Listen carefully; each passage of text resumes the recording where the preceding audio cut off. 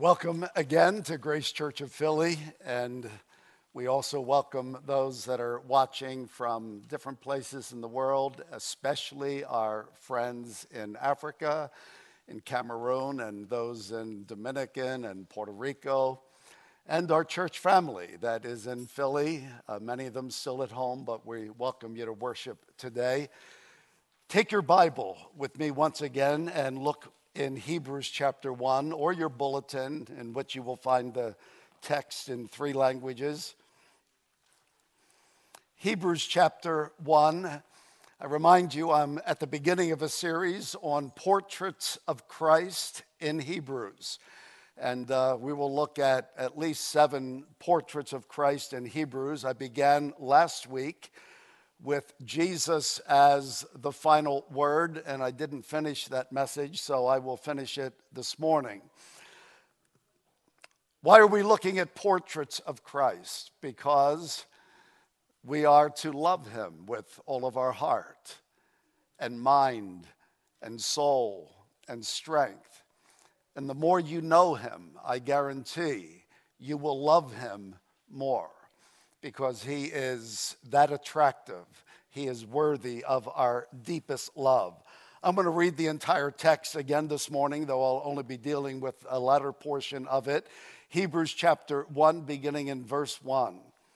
Long ago, at many times and in many ways, God spoke to our fathers by the prophets. But in these last days, he has spoken to us by his Son, whom he has appointed the heir of all things, through whom also he created the world.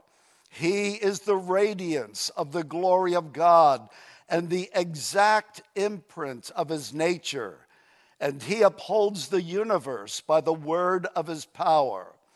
After making purifications for sins, he sat down at the right hand of the Majesty on high, having become as much superior to angels as the name he has inherited is more excellent than theirs.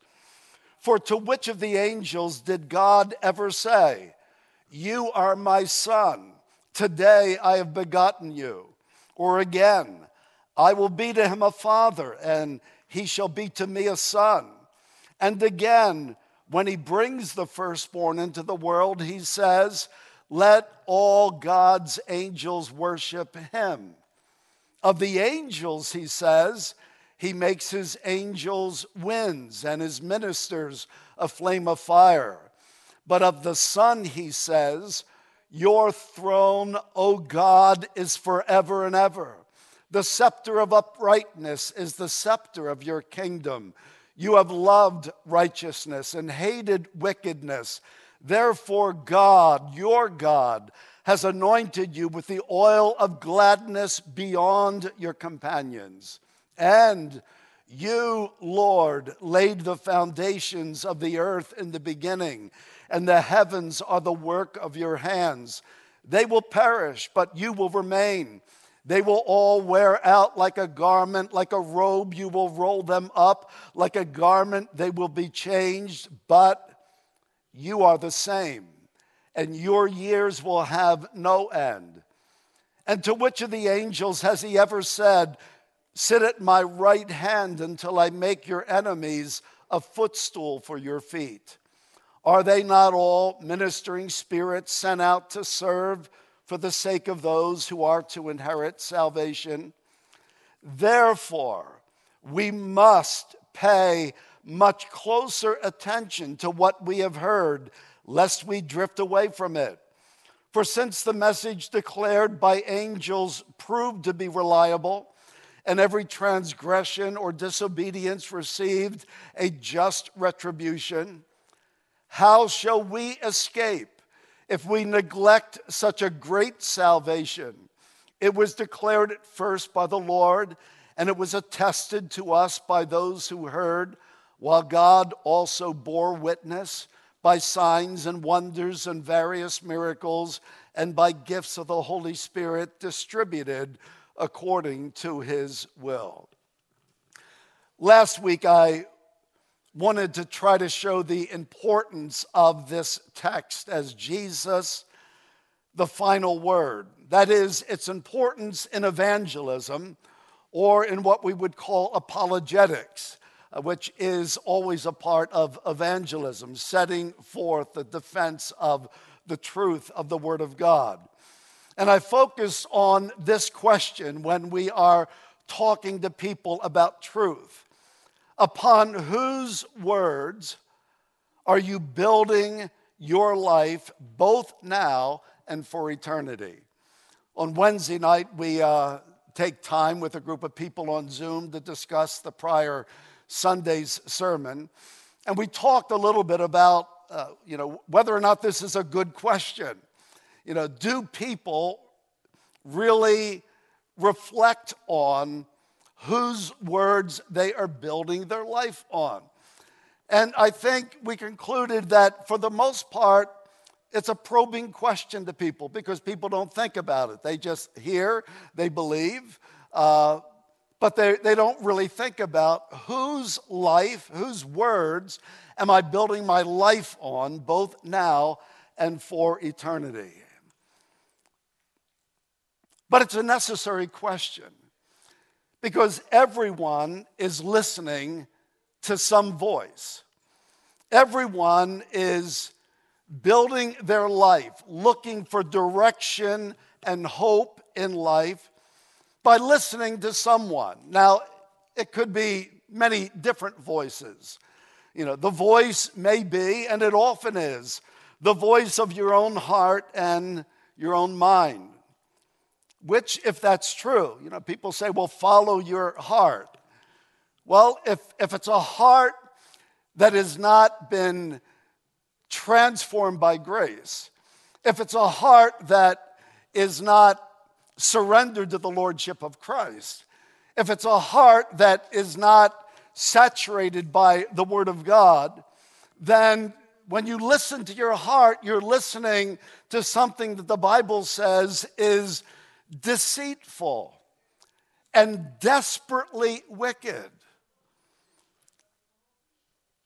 When Paul talked about the heart and mind of unbelievers, he said their understanding is darkened. Now, you don't want to listen to your heart unless your heart is under the lordship of Christ and saturated by the Word of God, and yet people follow their heart. Sometimes the voices we're listening to are just the voices of the age in which we live. It may be the voice of reason, or the voice of science, or the voice of feminism, or chauvinism, or the voice of some particular political or social movement. It may be the many different voices of postmodernism or secularism. But when you allow any voice of the age to drown out the voice of Jesus Christ, you are on a journey that may seem right, but the Bible says there is a way that seems right unto man, but the end of it is destruction. Because the psalmist reminds us that the only life that is blessed is the man who does not walk in the counsel of the ungodly, nor stand in the way of sinners, nor sit in the seat of scoffers, but his delight is in the law of the Lord, and on his law he meditates day and night. But if it's not the voice of my heart or the voice of the age in which I'm living, it could be the voice of religion, maybe the voice of morality, which on the surface seems to be believable, promising life, promising heaven perhaps, promising health or wealth or peace or prosperity.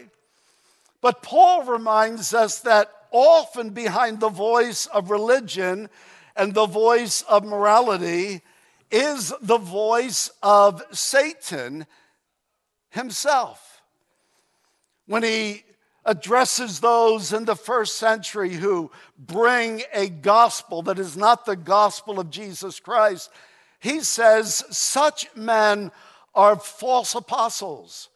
They are deceitful workmen, disguising themselves as apostles of Christ.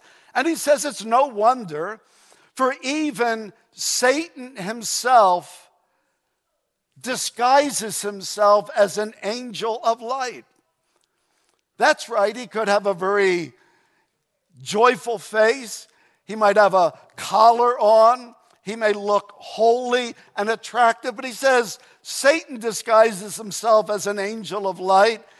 And so it's no surprise if his servants also disguise themselves as servants of righteousness.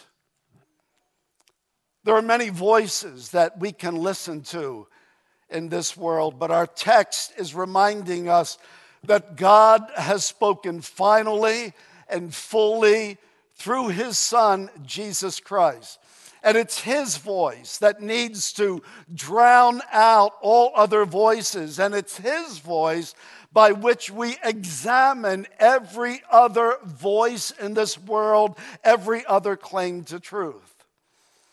Last week we saw that we listened to this voice of Jesus through whom God is speaking for a couple of reasons. We saw that Christ, God, has this history of reliability. God has been speaking and he continues speaking, and his word has coherence, his word has unity. God has been around for a long time, and we know that he tells the truth. He is the only one who speaks who has never lied. The only one. I have lied. And you should examine every word that I speak, because I have capacity to lie. And so you take what I say and examine it by the word of God, and you hold the word of God always above the words of John or anybody else. God is a history of reliability. He cannot lie.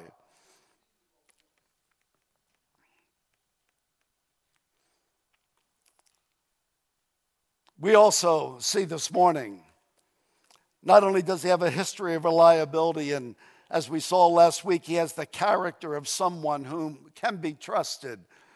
He is this unique one that's appointed heir of all things. He's your creator, your God. He sustains the world you live in. He is your priest who died in your place. He is your king seated at the right hand of God. He has a character that says you can believe Jesus. But another question we should ask when we're thinking about whose words am I building my life on is this: how does he compare to others? Of course, the writers just told us in a very descriptive way, 6, 7 different ways of how marvelous Jesus Christ is. But now he's going to tell us that Jesus is better, or as the newer translations say, he is superior. And in verse 4, we find the first of 13 times in Hebrews when the writer will tell us Jesus is superior. Because he wants us to think about who holds the highest place of esteem in my life. I think I may have mentioned that one time coming back from Cameroon, I sat with a number of men in the waiting room at the airport and engaged them in conversation about where they were spiritually. And, you know, they claimed that they were believers, that they were Christians. You know, they believed in Jesus. But the more that I talked with them, I realized that though they, accepted the Bible in some measure, the words of their ancestors, of their mothers and their fathers and their uncles and their grandparents, the words of their ancestors were more binding and more powerful than the words that God himself has spoken. So even though you may say, well, I believe the Bible is God's word, when it comes to how you live your life day in and day out, Who holds the place of highest esteem in your life so that their words are influencing your values, your beliefs, your actions? And we know in the world in which we live, it can be any number of people. It can be politicians, entertainers, scientists, philosophers, family, friends, self-help gurus, psychologists. There are any number of opportunities to hear voices that will tell you this is how you get the life that you want. But I confess, the longer I am a Christian, the longer I follow Jesus Christ, the less I am enamored with any earthly allegiance. I am not a good follower of anything or anyone, except I try to be a good follower of Jesus Christ. As I said last week, I am a skeptic. I am always asking, why do you believe that? All right, so you made that claim. Who said it and who are they? And why should I believe that? Where did you get that information? Why are you staking your life on it? Why is it making you miserable or making you happy? I'm not a good fan. I love football. I always have a football in my car, and I'm ready to throw a football anytime somebody wants to have a catch. I love football. But I'm not a good fan. Even when the Eagles were winning, I didn't give them much attention, and certainly this year they wouldn't have gotten any attention. But the truth is, I haven't watched football at all this year because it's become so politicized. I like football, not a forum for social issues and politics. But I'm not a good follower anyway. I'm an Eagle fan. No, I don't wear their shirts. But my face mask does say, Jesus saves. I am a follower of Jesus Christ. I have no favorite preachers, though I have some that I trust more than others, but there are none that I must hear or I must believe every word they say. I have found, and I am continually finding even more, something in Jesus Christ to which nothing, no one in this world compares. Our writer is asserting he is better. Later he'll tell us he's better than Moses, he's better than the priests, he's better than the whole sacrificial system. Here he's going to tell us he's better than the angels. Now, that's not important to you because angels don't mean a whole lot to you, but in the ancient world, and especially in the Jewish world, angels held a place of exaltation, and even among some sects of Jews, like the Essenes, they held a place of worship. Because there are a number of texts in the Bible that indicate that when God gave the law to his people, that somehow the angels had a role in mediating and bringing that law. We're not exactly how and that took place because Exodus doesn't reveal that. But there are other places in the Old Testament that show this exalted role of angels. And of course, we see that role in Daniel, and we see angelic appearances coming to men. And certainly in the New Testament, we see angels coming to Mary and coming to Joseph and ministering to Jesus Christ. Angels held a place of elevation in the minds of first century Jews, and many of these to whom he's writing are Jewish converts. But the writer's reminding them angels are servants. They're servants who brought the law, while Jesus Christ is the one to whom the law pointed. He is the Savior and the Lord. Angels brought the law which exposes sin. But Jesus is the one who expunges, who removes, who forgives and cleanses sin. However great the role of angels might have been, the author is simply arguing Jesus Christ is better. He is superior. And if angels in the first century held that place of exaltation above men, above any human being, and if Jesus Christ is better than the angels, then why not listen to Jesus Christ? I think it's good to remember when the author is making this comparison between angels and Jesus, when he says that Jesus has inherited a more excellent name, or he has become more superior, better, that he's talking about Jesus not as the eternal Son of God, but he's talking about Jesus as the incarnate Son of God. He's talking about Jesus, the perfect man, the second Adam, the Messiah. Because as the eternal Son of God, Jesus doesn't become anything. There's nothing about his nature or his being that changed at all. But when it comes to his being a man, he receives a name that is superior. Now, what is that name? The writer of Hebrews doesn't tell us. The context might indicate it's simply that he is called Son. But unto the Son, he says. He speaks to the Son, this day have I begotten you. So it could be Son. Now, we know that in the Old Testament, angels were sometimes called sons of God, but always in plural. By sons of God, the writers meant they had their origin in God. You know, they derived from God. But no angel, no individual angel was called the Son of God. Only Jesus has that designation. So perhaps he's indicating that this is the name that's superior. He alone is Son, as John says, the only begotten, the unique Son of God. Or it can be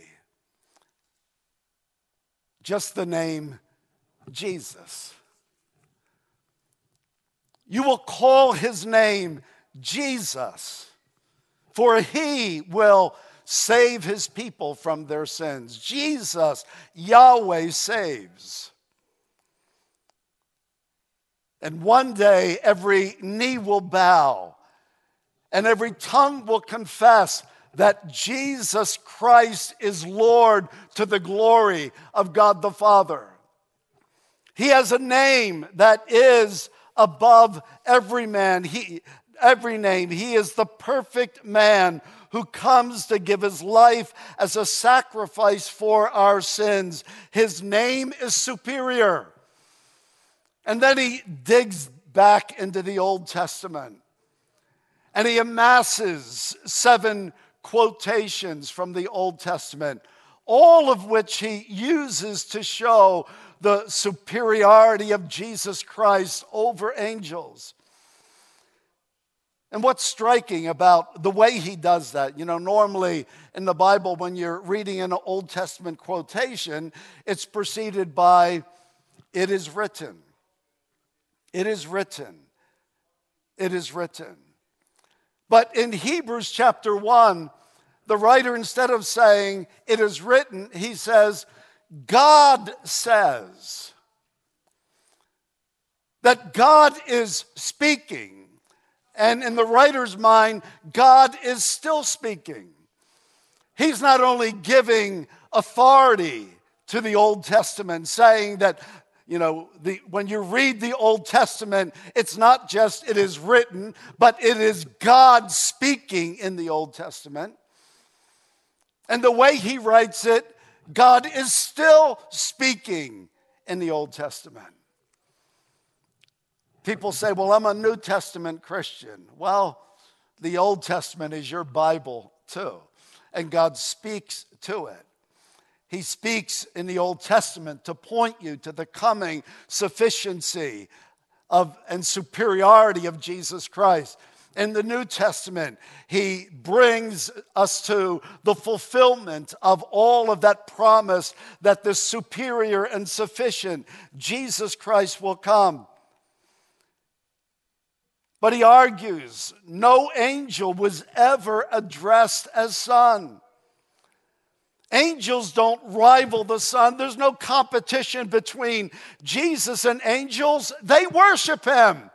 And the implication is if angels who are held in such high esteem in your minds worship Jesus Christ, then why don't you?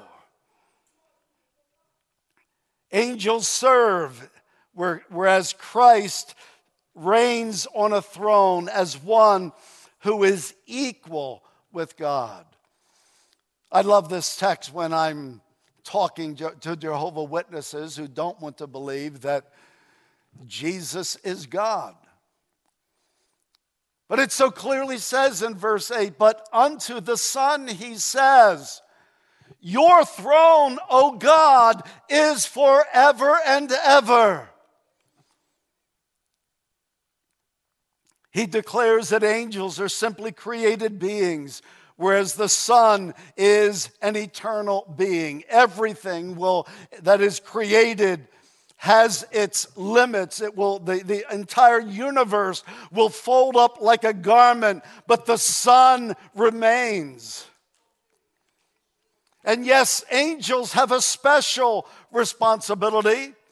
In some way, he says they serve the redeemed, those who will inherit salvation, which some take to mean that they have a work prior to salvation. I take it to mean that they are ministering in some way to the lives of believers until they experience that final consummate salvation that will come when Jesus comes.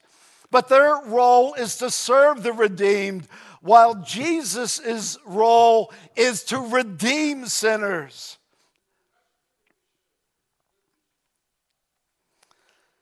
So when I read these arguments that Jesus Christ is superior, and because of that we ought to listen to him, it raises for me a couple of questions, of maybe even ironies in application. So when I am listening to and believing others other than Jesus with some kind of religious loyalty, have I not become then an idolater, giving worship to false gods? Is not following someone other than Jesus an act of idolatry? And you say, well, I would never do that. But think about the world in which we live, and even more so the country in which we live, which is at war over ideologies. By ideology, I simply mean a set of ideas that affect the way you look at the world and you live your life. You build on ideas. And as I said earlier, it may be things like conservatism or liberalism, or socialism or capitalism, or nationalism, or racism, or populism, or feminism, or environmentalism, or Marxism, and the isms go on and on and on. I like the title of one article that was recently published, about 10 years ago, in the Journal of Politics. It was entitled, Nauseating Displays of Loyalty. And the subtitle was, Monitoring the Factional Bargain Through Ideological Campaigns in China. And what the author is discussing, what he finds nauseating, is the blind religious type loyalty that people give to charismatic and powerful leaders, and how these leaders use that to their advantage. He says it's nauseating. And when I read portions of that article, I began to realize that this is not a China problem. It's a human problem. That whenever somebody rejects the full authority of God's word, by which we examine all other words, we easily become worshipers of the ideologies of men. But if you're a Christian, if you are serious about following Jesus Christ, you can never become a blind, loyal adherent of any ideological movement in the world. Not one. I hesitate in saying, even as a Christian, when somebody says, "Are you a Calvinist? Or are you Arminian? Are you a fundamentalist? Or are you a..." Because I realize that any label, any ideology, any movement is man-made. So if I say, yes, I'm a Republican, well, there's much of being a Republican I don't want to identify with. I sympathize with some Republican ideas. I'm a Democrat. Well, believe it or not, I sympathize with some Democrat ideas. But both Republicans and Democrats, both liberals and conservatives, both feminists and chauvinists are capable of lying, are capable of being wrong, and the fact is they are all wrong in some way.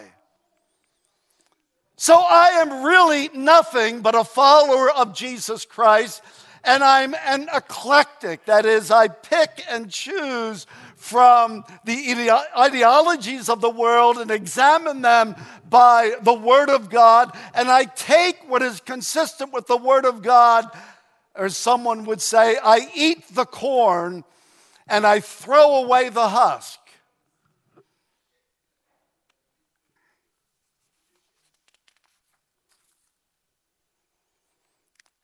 So along with that first irony is that we become idolaters when we are becoming such avid adherents of any movement apart from Jesus Christ. The second irony is that the reason that happens is that even though we say we are Christians, our lives are really not rooted in the worship of Jesus Christ as Lord. We really don't believe, that is, we don't value. We may confess intellectually that Jesus is Lord, but it's not a value that captures our lives, that affects the way we think. We really don't worship Jesus as Lord. We don't believe that He's better, that His words are better, that the way He wants us to live is superior.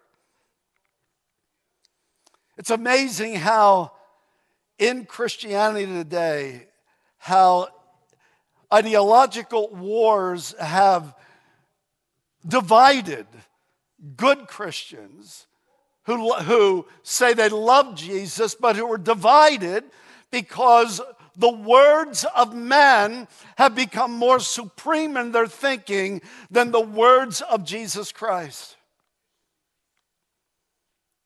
Because the truth is that even a Christian who says, I have been redeemed by the blood of Christ, may not be listening to the voice of Jesus. Because deep down inside, they may believe that in order to secure their happiness or their desired way of life, it cannot be the Jesus way.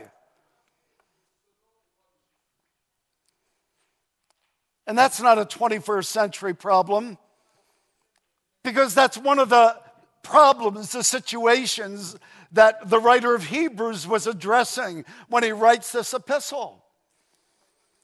It's becoming uncomfortable in the first century to be a follower of Christ. And where Judaism was still protected under the Roman law, there apparently were believers, professed believers, who are drifting away from Christianity, going back into Judaism because it was politically correct, it was acceptable, it was comfortable.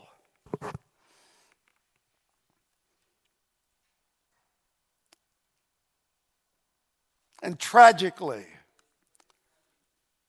as the world in which we're living changes, more and more we will see Christians drifting away. Because the words of Jesus do not appear to be as safe as some of the ideologies capturing the society in which we live. And so Christians will, as they have been for years in many places in the world, Christians will have to make a choice. Will they suffer for the words of Jesus, or will they find a temporary safe haven in the current ideas of the world?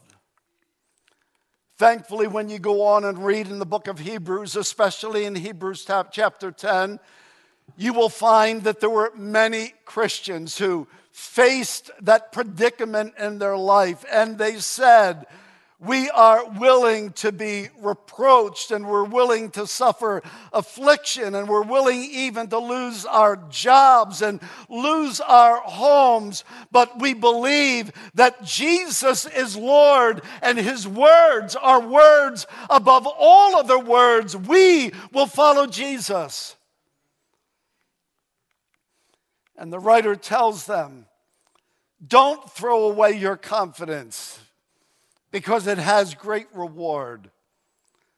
You have need of endurance, so that when you have done the will of God, you may receive what is promised. For yet a little while, and the coming one will come, and he will not delay. But my righteous one shall live by faith. And if he shrinks back, my soul has no pleasure in him. But we are not of those who shrink back and are destroyed, but of those who have faith and preserve their souls. Jesus is superior. And if you believe that, it will cost you in this world. But great is your reward in heaven, Jesus said, when you are persecuted for my name's sake.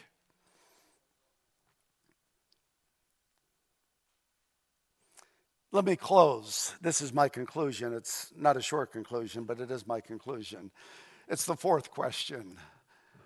When we think about whose words are we building our life and eternity on, the fourth question we should be asking is, what are the consequences of not listening? So if you don't listen to Bill Gates, if you don't listen to Donald Trump, if you don't listen to Joe Biden, if you don't listen to the voices of our age, what are the consequences of not listening? When we read verses 1 through 4 of chapter 2, we find the first of many warnings in the book of Hebrews. And he argues we must pay closer attention to what we have heard. The angels brought the law exposed sin. And if you broke that law, you faced God's judgment. That was severe. But Jesus brings salvation. And if you reject Jesus, then the judgment is even more severe. It is eternal. Pay careful attention. Why? Because drifting is possible. as it was in the first century, as it is happening in our world today. Drifting is possible. C.S. Lewis put it this way when he talked about those who drift away from Christianity. He said, if you examined 100 people who had lost their faith in Christianity, I wonder how many of them would turn out to have been reasoned out of it by an honest argument. He then asked, do not most people simply drift away? He says it's not because somebody came along with a better voice and better words and better promise than Jesus Christ. Christians aren't reasoned out of belief in the superiority of Jesus Christ. There's something else happening that causes them to drift away. He doesn't say it, but in my experience, most of the time, it is a moral issue of some kind. Because when I choose a life that is contrary to the life that Jesus wants for me, then it's painful to keep believing in Jesus Christ. So I want to find another voice that will affirm my choice to pursue what I think will bring me happiness. It happens.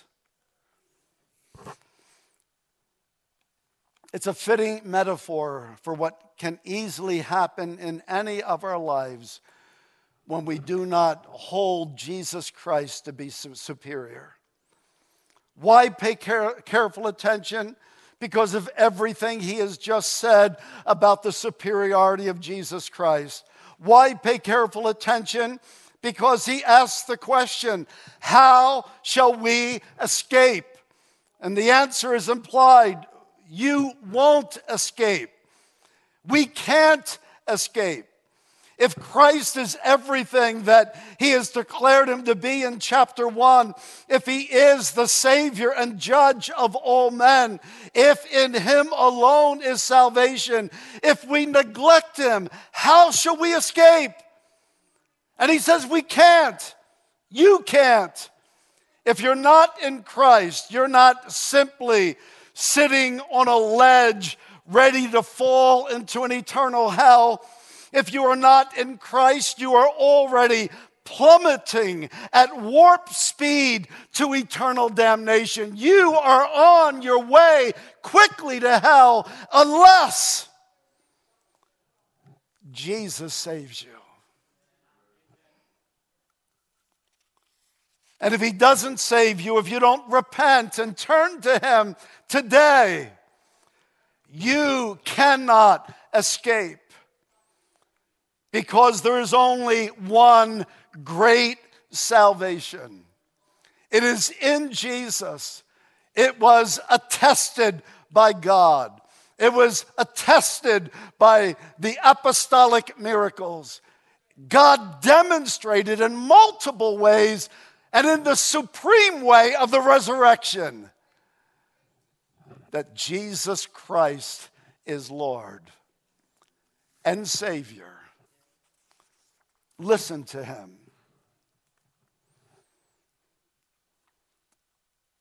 It would be great if there were a set of noise-canceling headphones you could get on Amazon that you could just put on,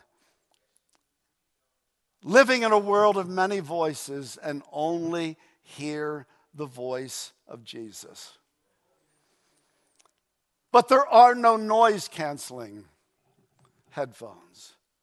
The voices are coming from everywhere. They're coming loudly, and it takes the discipline of faith. We must pay more careful attention that we are hearing the words of Jesus Christ. Let's pray together, shall we? Father, again, we thank you that you are the living God and the talking God. That you have spoken, you have finally spoken in Christ. And in your word, we hear your living voice, giving us hope and direction in life. I pray for those this morning that are listening to voices that will lead to their despair and their destruction. May they hear you through your Spirit, speaking through your word to their heart today. You want them to be made alive. You want them to hear the words of life that Jesus speaks. May that happen as some repent and come to Christ today, in whose name we pray. Amen.